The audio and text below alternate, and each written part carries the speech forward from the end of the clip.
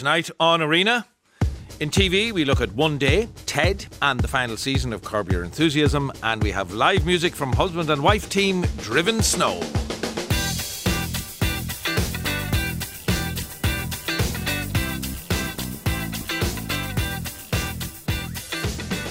51551 is the text. You can tweet the programme at RTE Arena. This week in our TV reviews, David Nicholls' beloved bestseller One Day has had the screen treatment previously when Anne Hathaway and Jim Sturgis played a couple who meet and deeply connect, and where the relationship resonates in some form or another on the anniversary of their meeting July the 5th. Since Swithin's Day. Now Netflix brings us a TV version of the love story and simply calls it One Day. It becomes a 14-episode miniseries. Next up, after 25 years and 11 previous seasons, Larry David will be returning one last time for the final season of Curb Your Enthusiasm on Sky Comedy. And now the series made its debut, believe it or not, all the way back in the year 2000. Renowned for its improvised dialogue and David's political incorrectness. And finally, Ted, a prequel series to the film franchise created by Seth MacFarlane, who also created the likes of Family Guy, American Dad and The Orville. It follows a sentient teddy bear whose moment of fame has passed, and it is set to premiere on Sky Max and now this Friday evening, joined in studio this evening by Jen Gannon and Chris Wasser. Jen, it's not the first time that David Nicholls' novel has been adapted for the screen, clearly. But bring us back to the success of the novel itself. Yeah, like mega hit from 2009, translated into 40 different languages and I think over 6 million copies sold worldwide and counting. They're still, buying it. And it's become one of those touchstones of modern popular fiction. And it really did capture the imagination of its readers. And it was one of those word of mouth hits where people were like, you have to read this and you have to read this now. And the way it was presented with, as you said, the St. Swithin's Day meetup every few years. So like you're journeying through a life with this would-be couple, and you can see how that works so well in the novel format, because you're dipping in and out of their lives continuously and you have both their voices in your head. And of course, like, because if something becomes such a massive pop culture sensation, you will have the inevitable screen adaptation. But it didn't play out the way I think that David Nicholls would have wanted, even though he was the screenwriter for the 2011 film. So the film, possibly this is closer. And I suppose the long form of 13 episodes is something closer to the chapters of the book. Exactly. It really benefits from the format, the episodic format of TV, because you're right there on these different days with them, and it doesn't try to squeeze everything into 90 minutes or an hour over an hour of a film has to do that. Yeah, which is the good thing about it, because you can dig into these characters and their lives. And it's in some ways the revisiting of the same day, year after year, or with maybe a couple of years missing it along the way, Chris. Again, not the most novel, to use that term, of ideas. However, what we get here, and again, not the most novel of ideas, opposites attract. Chalk and cheese. That's what we're dealing with in terms of Emma and Dexter. Yeah, you wouldn't put Dex and them together at all. But they well, unless it was fiction, and then you would. Yeah, that's right. But they are drawn to one another on their graduation night at the University of Edinburgh in 1988, and it's a fairly standard meet cute, It's actually, their meet cute is a lot bigger in this series than it is in the novel. But they meet, on a dance floor. It's an outdoor, extravagant end of term ball. They catch one another's gaze. One of them asks the other one for a drink, and they basically just spend the night talking. And for Dex, you think it's going to be, because they call each other Dex and Em, not Dexter and Emma. For Dex, he thinks it's going to be just another one night stand. But Emma doesn't do one night stands. And when they get back to her apartment, They end up chatting, they end up laughing at one another, they end up bickering, they end up kind of taking the mickey out of one another. But they're just drawn. They're clearly enjoying the conversation. But he's a bit of he's unapologetically vain. He's obnoxious. He's a bit of a toff. She is a northerner who is quite ambitious and wants to, she wants to write. She wants to be in plays. When she asks him what he wants to do with his life, the first thing he starts talking about is the holiday he's going to go on.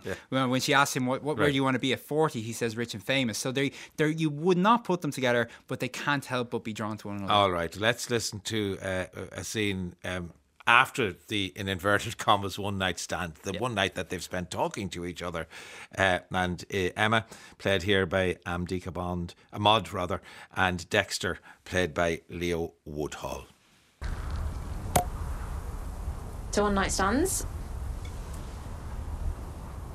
Are we jumping to one night stands in the future? Because we didn't actually have one. Yeah. No, no.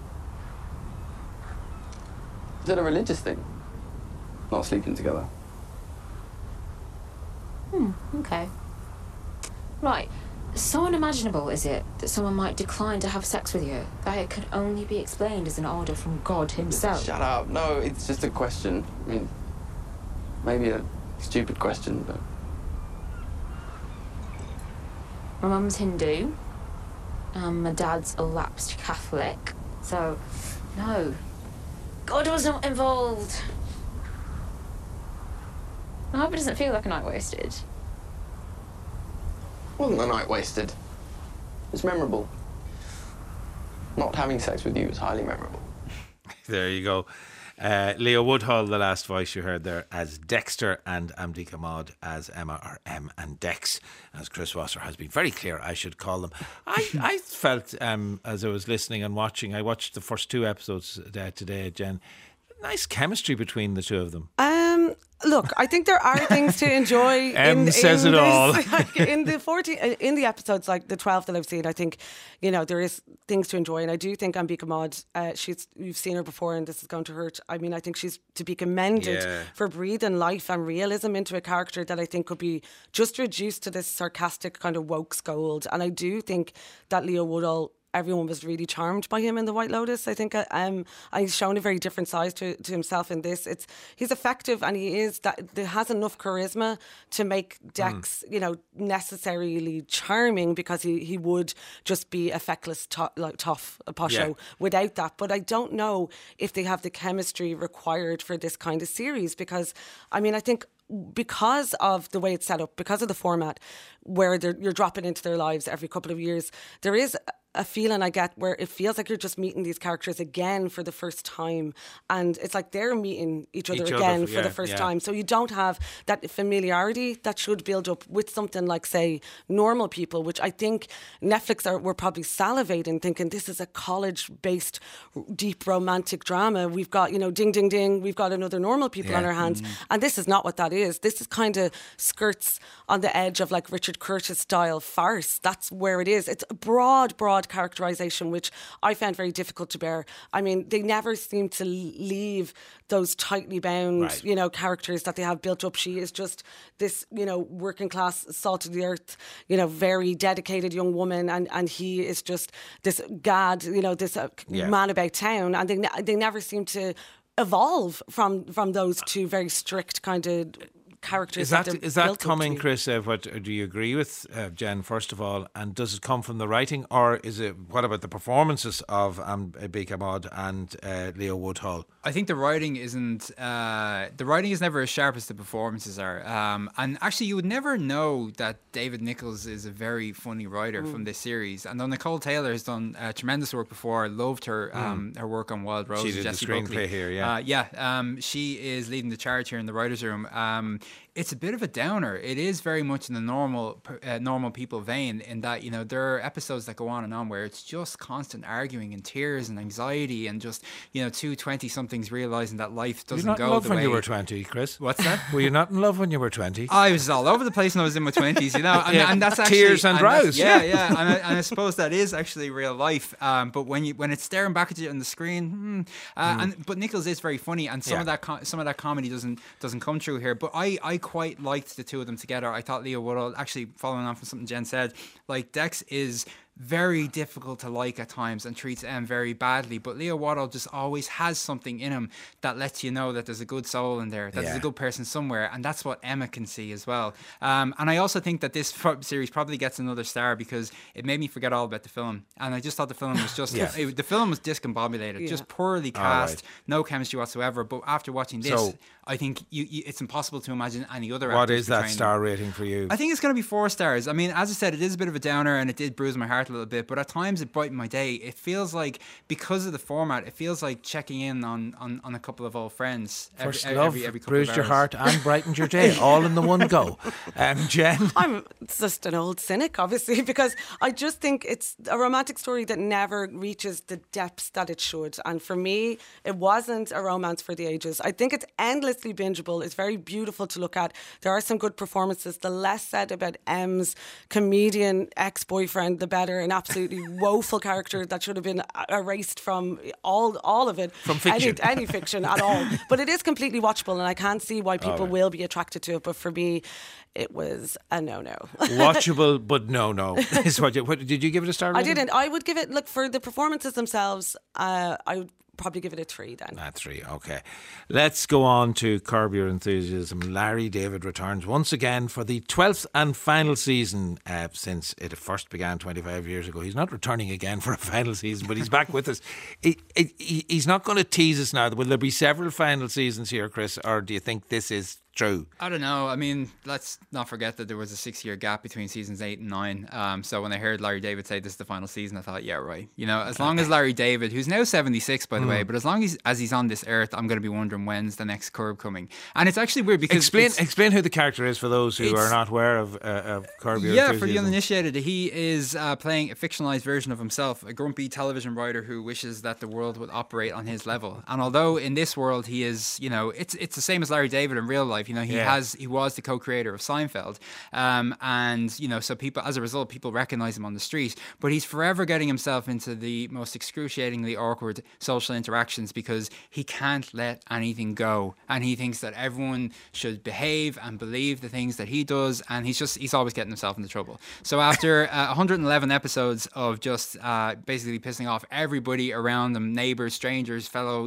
actors and filmmakers, somehow he still has new people to annoy in this new season. Okay. Or be annoyed by. Yeah. Let's listen to a scene which featured to him speaking to a woman who has been queuing to vote for 2 hours. It's a very hot day. Be very careful what you do anywhere near a polling station on an election day. You can land yourself in all kinds of trouble. It's hot out here, Larry. Boy, this is brutal. Yes. How long have you been waiting? Over 2.5 hours. What? Yes. That is just insane. It's horrible. What could they put people through just to vote? I'm melting out here, Larry. You know what? I got some water in the car. Do you want it? I would love it. Yeah. Quiet, chubby. Here you go. I knew this would come in handy. Oh, yes, indeed. Thank you. For this, sir. In the Navy blazer, put your hands in the air. Me? Yeah, you. You under arrest for violation of the Election Integrity Act. What? What are you talking about? It is illegal for anyone in the state of Georgia to provide food or water to voters in line at the polls. What?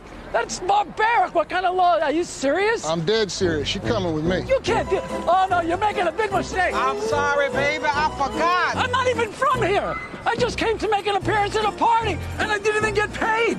I was just being cordial. There you go. The Election Integrity Act was what got him into trouble there. That's Larry David in a scene from Curb Your Enthusiasm.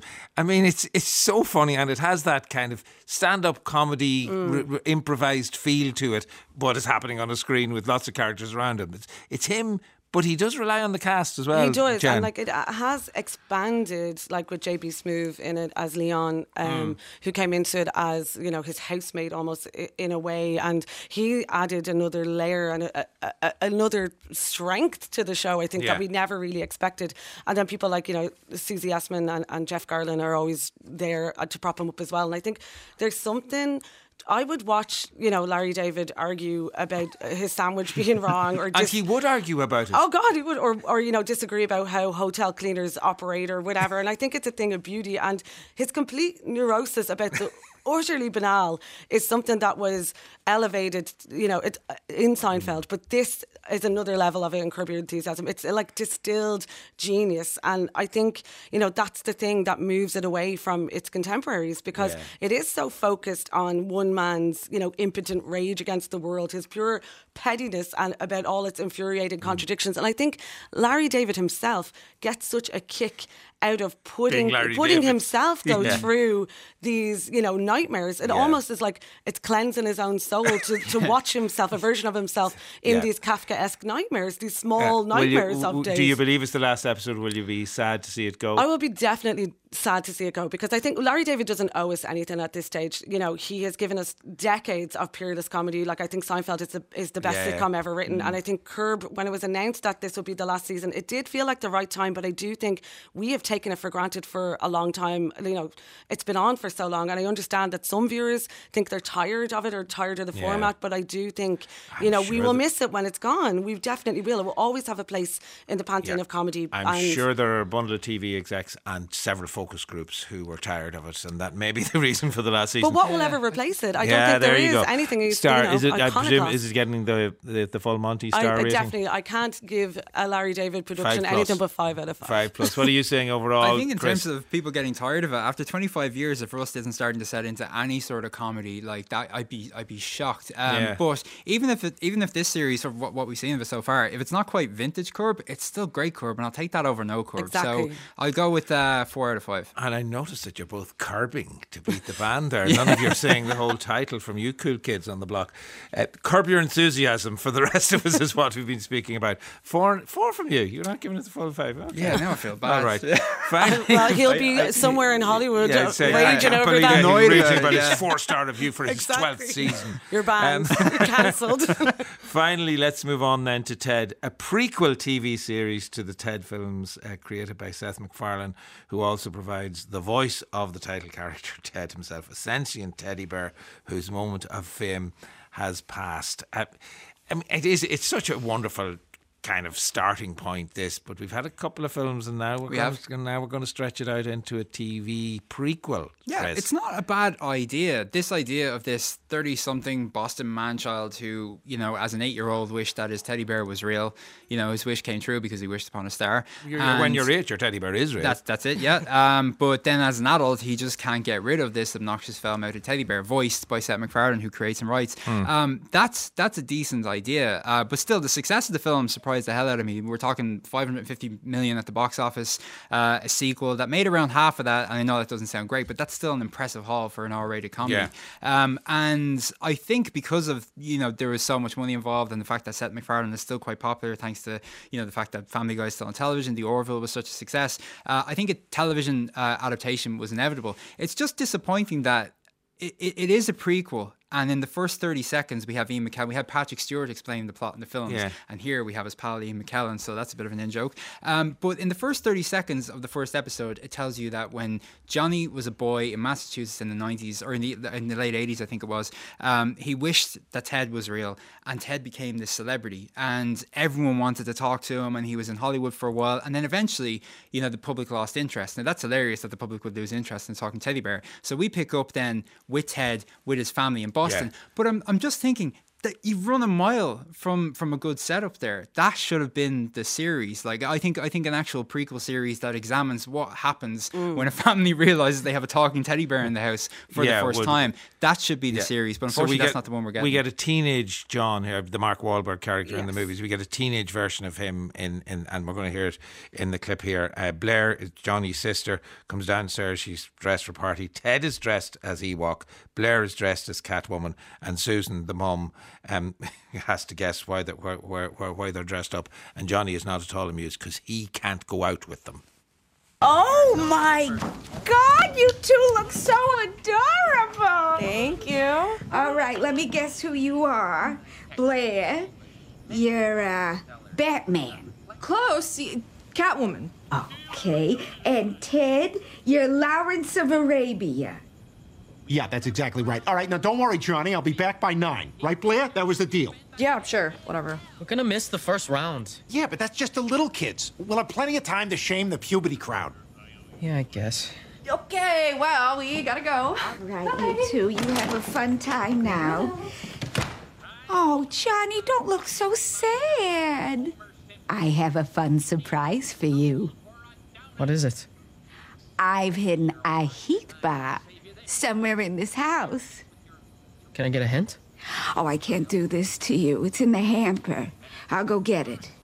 There we go. That's Alana Eubank as the mum. We also heard Georgia Wiggum as Blair, who's the sister. And Max Burkholder, who's playing the Johnny character. It's still Seth MacFarlane voicing the voice of Ted. Yeah. So Max Burkholder is playing the Teddy character. He's aging down. Or not the Teddy, the Johnny character, yeah. He's aging down. He's a 26-year-old man playing a 16-year-old boy. So this is Grease levels of suspending your disbelief there. Right. But I think that outline, it is a neat concept, I think, because it is it's a meta take on those classic 80s American sitcoms. So, Ted is taking the shape of Alf or something. He's like a rude version of Alf, or Small Wonder, that sitcom about a robot that becomes adopted by a family that. And the show follows those generic templates about winning against bullies, or the first 2 episodes are set up like a Just Say No episode of Different Strokes or Punky Brewster. But that's all well and good, but then and they do mind those cliches of sitcoms for all they're worth, but I just think that Seth MacFarlane, he has a certain sensibility, a certain kind of humour, and he can't escape his eternal desire to shock and be controversial. I was wondering about that, because even in the clip, I was wondering how potty-mouthed is the clip going to be, because Ted is certainly potty-mouthed, and Johnny, the Mark Wahlberg version of Johnny at 30 or whatever age he is at that point, he's pretty potty-mouthed as well. Yeah. Is this a kind of a sanitised version of all of that? Oh, no. Chris? The pure sense of humour is there. And it's allowed to drag on for longer than necessary. And the runtime is a big problem, because the first episode clocks in around 22 minutes, but later episodes get to 45 and 50 minutes, and you're thinking this is supposed to be a sitcom. So even the self-contained storylines in each episode, they just drag. Some lovely ideas here. I think it says a lot that the funniest scenes are the ones where Ted is left alone without humans, and we get to see what it's like when a teddy bear has to preoccupy himself. And the CG and live action stuff is actually quite clever. Right. Basically what I'm saying is, when it's quiet, it actually works, when you're not listening to the drone of everyone shout and yell these lines and jokes that aren't working. But I just think it often resembles a comedy sketch that got out of hand, and it's so disappointing that they're running a mile. I know I'm saying it again, from that great idea. If you want to do another series, make it about the teddy bear coming to life. I would give that a go. It's not a fresh take on Ted at all, the story of Ted at all, because a teenage version of John or Johnny is almost identical to the 30-something, the Arrested Development Mark Wahlberg played as well. So we're not getting anything different. It's basically, it's critic proof, because Seth MacFarlane has his hardcore fans that love his type of humour, and your opinion will be disregarded because they think you're woke, but whatever. But I just think it's like a live action Family Guy, so already you'll have a massive audience. It starts for you, Jen. 2. 2. I'll give it 2. One of those stars is probably for the cast, and I'll say this: it's not easy to act alongside a tennis ball, which is probably what they were doing, and they do make it look impressive at times. You mean the Ted? Yeah, I don't even know what they were using in place of a CGI bear, but they do give it a good shot. That's what they call acting. I believe. All right. Jen Gannon and Chris Wasser there. One Day will be available on Netflix from tomorrow, Thursday, February the 8th. The 12th and final season of Curb Your Enthusiasm is out now on Sky Comedy and Now, and episodes every Monday, and then Ted the series will be out on Now and Sky Max from this Friday, February the 9th. Now, Rough Magic, one of our most exciting independent theatre companies, is celebrating 40 years on the go this very weekend. The company has continued to produce award-winning shows and to nurture new talent. Shows like Copenhagen, Improbable Frequency, Solo Bones, Shakespeare in the Castle Yard at Kilkenny spring to mind immediately. There are many others, of course. And there will be a series of events to mark this 40th anniversary, headed up with a live Arena Rough Magic special from the Project Arts Centre on Friday night of this week, February the 9th, starring, among others, Booker Prize winning writer Anne Enright, Irish Times Theatre Award winners Owen Rowe and Eleanor Methvin, writer and performer Arthur Reardon, and a lot more of of the cast and people associated with Rough Magic down the years will be with us on the night. Of course, you can listen to us here on RTE Radio 1 if you so wish, but you can come along as well to witness the performance and the chat. And you can find out about how to do that, and indeed about the other events that are happening this weekend, by going to projectartscentre.ie.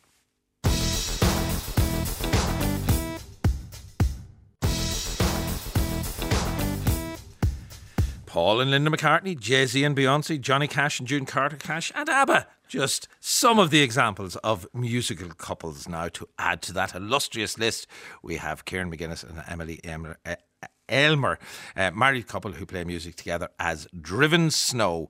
Both are veterans of the Irish music scene, of course. Kieran, the lead singer of De Laurentiis. Emily sang with Republic of Loose. They are set to release their debut album this Friday, which is called A Kind of Dreaming. And I'm delighted to say that they are here with me in studio this evening. The husband and wife thing kind of is always going to be the first question, really, isn't it, Kieran? Yeah, and that's okay. You know, we can't run away from it. No, I think we've been making music. Well, I've been making music. She's making music, and together we've sort of.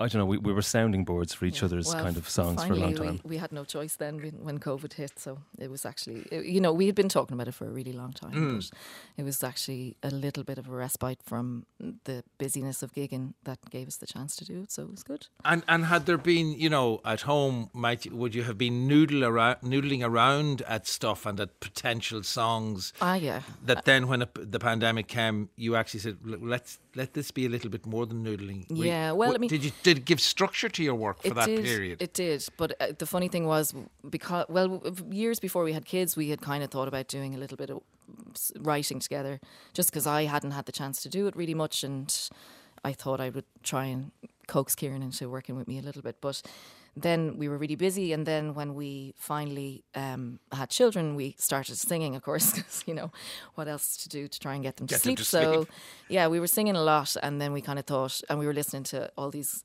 songs on Spotify to try and get them to relax, and then we thought, well, we could probably try our hand at that. So we decided to record a few pop songs or songs that we liked in a kind of a lullaby version. So that's how we kind of started actually putting structure on it, and then when we did that and kind of showed it to a few friends, they were like, well, maybe you should do some writing of your own. So we did. Yeah, because I mean, what you're talking about there is essentially a kind of I suppose a way of dealing with kids, and it has that feeling of kids in inverted commas songs to it.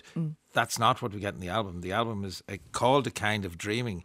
And I love the fact that you brought into me tonight a kind of dreaming colouring book, which has all sorts of little bits and pieces that need to be coloured inside, including on the very inside cover, Emily and Kieran. The two of you, there are line drawings of you to be coloured in this evening. Well, do you know, it's just, all of this has kind of just had to fit into our lives. So we wrote the songs at night time, and when the kids were asleep. The album, and the themes of the album very quickly became about sleep and dreaming and waking and nighttime and moonlight and stuff like that. And the songs are gentle as well, because we couldn't sing out and we couldn't, it was just the piano. They're asleep. No loud songs, please. Okay, listen, let's have a listen to what is the final track actually on the album. Nothing as Hard as Love. And I should have said too that Cormac Curran is in with you on piano this evening, helping the husband and wife team along.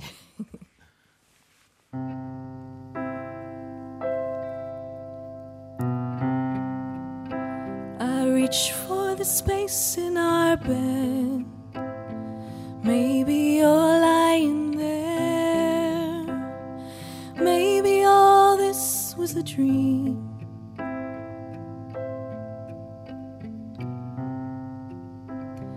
All that I feel is a cold of a memory,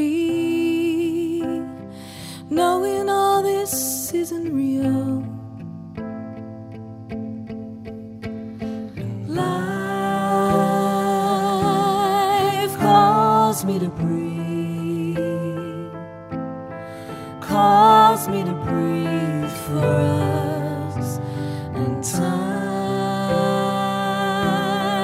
makes me believe there's nothing as hard as love. I stand the train in my suit. Where am I going to? Drifting in and out of a dream. The water turns cold in the bath, the cold of a memory, swimming away from my feelings, but life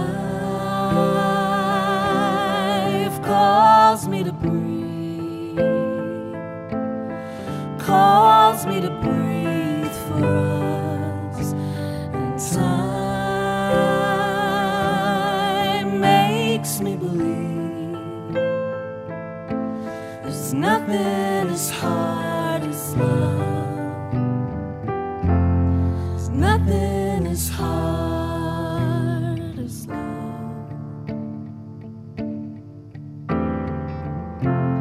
There's nothing as hard as love. Nothing as hard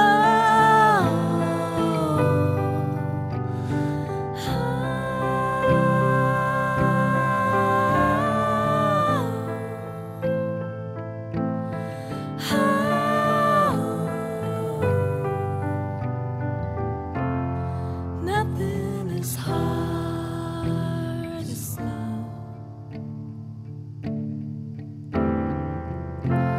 There's nothing as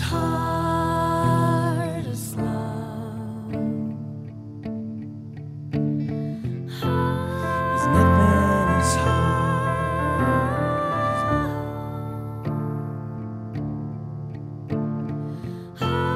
There's nothing as hard.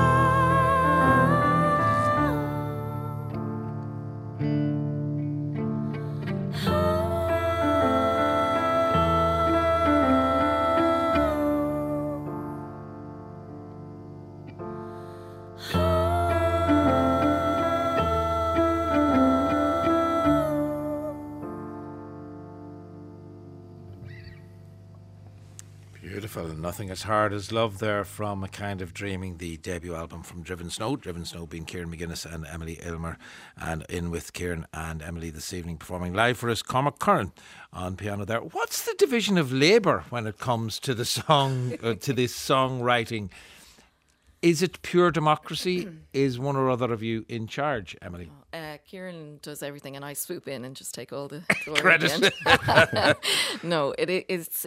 You know, Kieran certainly has been writing for such a long time and has, I think, kind of gotten so much better over the years. And he certainly has the craft down, but he's very diplomatic. And I was always kind of coming into a song that had been worked out to a certain Republic extent. of Loose, Well, no, actually, I mean, really, with the Loose, I was really lucky to just be there and sing along with them, but I didn't have any kind of input into level. the creation. Yeah, no, not really. I mean, to a certain extent, when we were singing harmonies and stuff like that, but they were so, it was all there, really, But with Kieran, I guess what I do is arrange things and, put in harmonies and maybe also change the lyrics every time. She's very, very good at going, well, that's not going to work. And me going, you're probably right. And so that and happens. a very different dynamic, I would guess, from De Laurentiis, where as the front man, and you would have been involved in a lot of the writing there, obviously, Kieran. Well, it's actually hugely different. I think I've had to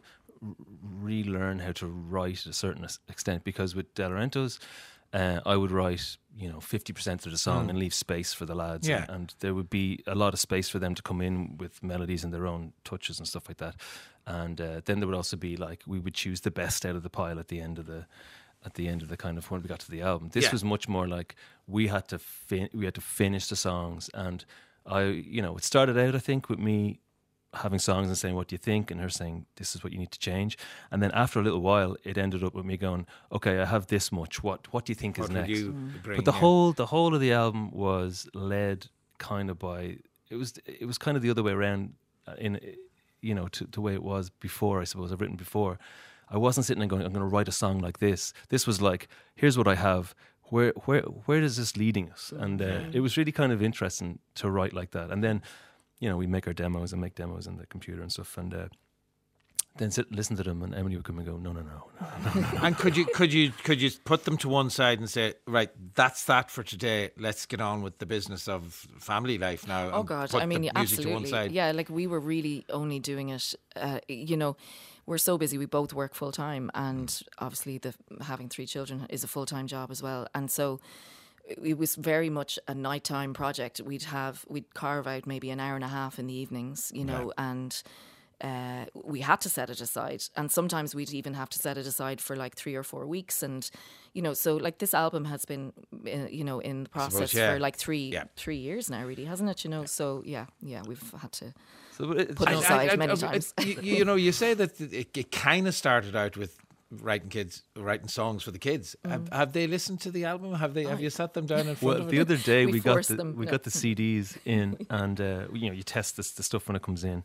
So my mum was over, and they sat down. The three of them sat around the CD player on each other's laps. 3 girls, I think you said, didn't you? 3 girls sit around the thing, and they were all just singing along and talking. It was just kind of, I don't know. It's just lovely. Like the whole. Well, I can only imagine if you get them when they're at the point where they could sing the harmonies for that. Nothing as hard as love would be 5-part harmony. Then when they'll be proper. We'll have to. They'll be. We're working them very hard. Now, I think, for the next one. Yeah, and just for the moment, you're just keeping them packing the CDs. Yeah, that you're going to stick with. Well, actually, we were with the colouring book. We got them to do lots and lots. So the album's up on Bandcamp, and so with the album, when people get it, they get a copy of the colouring book. Yeah. So we got a couple of colouring books, laid them out in front of them and said, let's do. And so we just everyone had 5 minutes to colour in, and then we put them in with the albums. Lovely. With some of the albums, and sent them out as well for fun. You've chosen, you're going to do a cover. What did you choose? Who chose it and why? Oh, finger pointing straight to Kieran. Well, so we did, as I said, we had done a good few covers, that we played around with, but they felt like we were doing sleepy, simpler versions of kind of, pop songs or whatever. But this one, we did a version of this, and we really took it into our own kind of style. Yeah, and it fits with us. It fits with the other stuff as well, I think. And then again, it's called When You Sleep, which fits in with the thing. And the title, like Kind of Dreaming, comes from, we were watching a poet from the west of Ireland on a documentary, and he said, creating is a kind of dreaming. And I don't know, just when he said it, I just got shivers, and I don't know, it just always stuck with us, because that's what you're kind of doing. And that's where the album title came from. Yeah, we're just making our own little thing, and it's well, it is When You Sleep, and it is, of course, the My Bloody Valentine song that we are about to hear from Driven Snow. Kieran McGuinness, Emily Elmer, and Cormac Kern on piano.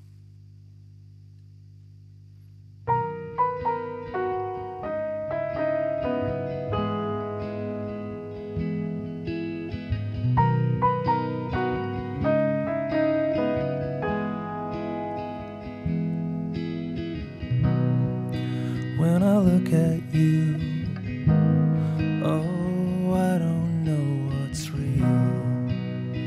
Once in a while, and you make me laugh, and I'll sleep tomorrow, and it won't be long. Once in a while, and you take me down. Then you walk away.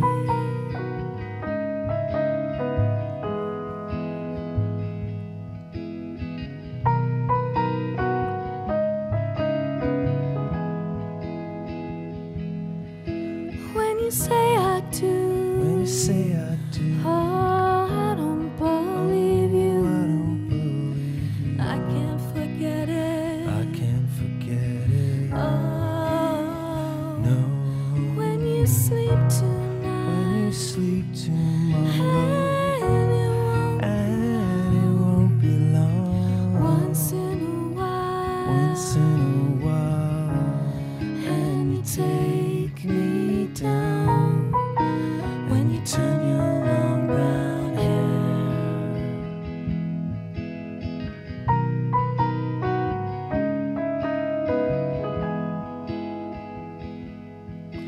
When I look at you, when I look at you. Oh, I don't know what's real. I don't know what's real. Once in a while. Once in a while. And you make me laugh. And I'll sleep tomorrow. And it won't be long. Once in a while. And you take me down. When you walk away. Oh, I don't know what's real. When you walk away. Oh, I don't know what's real. When you walk away. Oh, I don't know what's real. When you walk away. Oh, I don't know what's real. There we had it. When You Sleep, the My Bloody Valentine track performed for us by Driven Snow, being Kieran McGuinness and Emily Aylmer with Cormac Curran on piano. Driven Snow's debut album, A Kind of Dreaming, is released this Friday, and Driven Snow play Little Whelan's in Dublin on February 16th and 17th, and you can find out full details on whelanslive.com.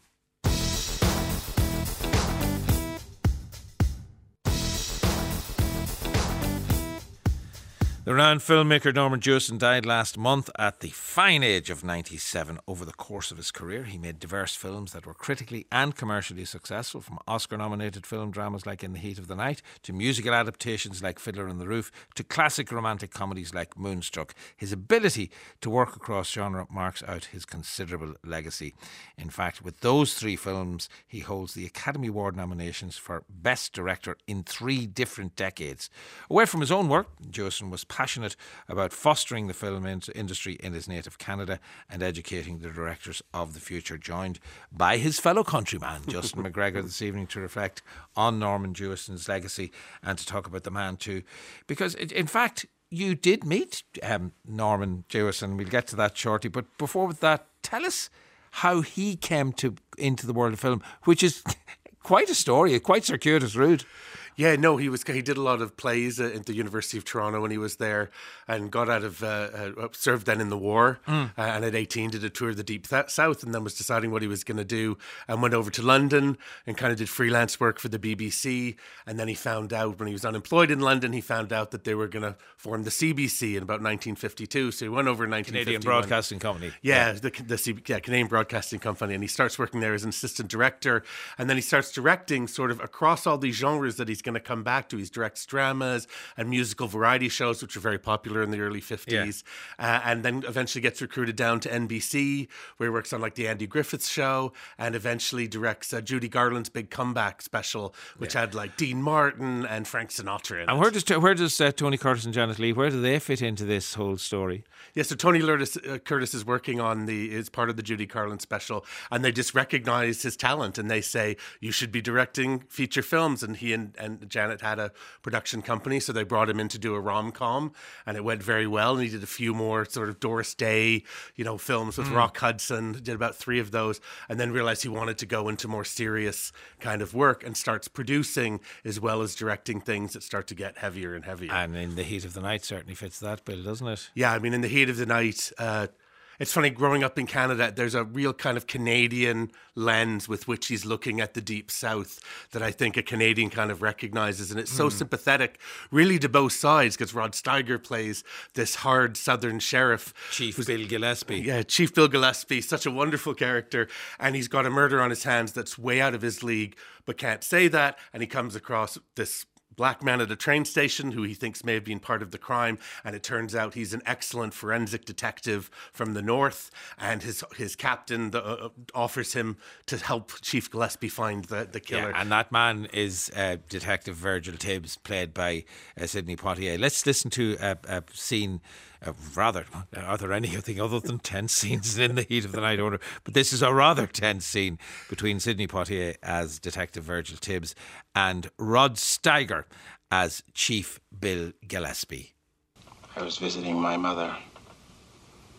I came in on the 12:35 from Brownsville. I was waiting to go out on the 405. Mm-hmm.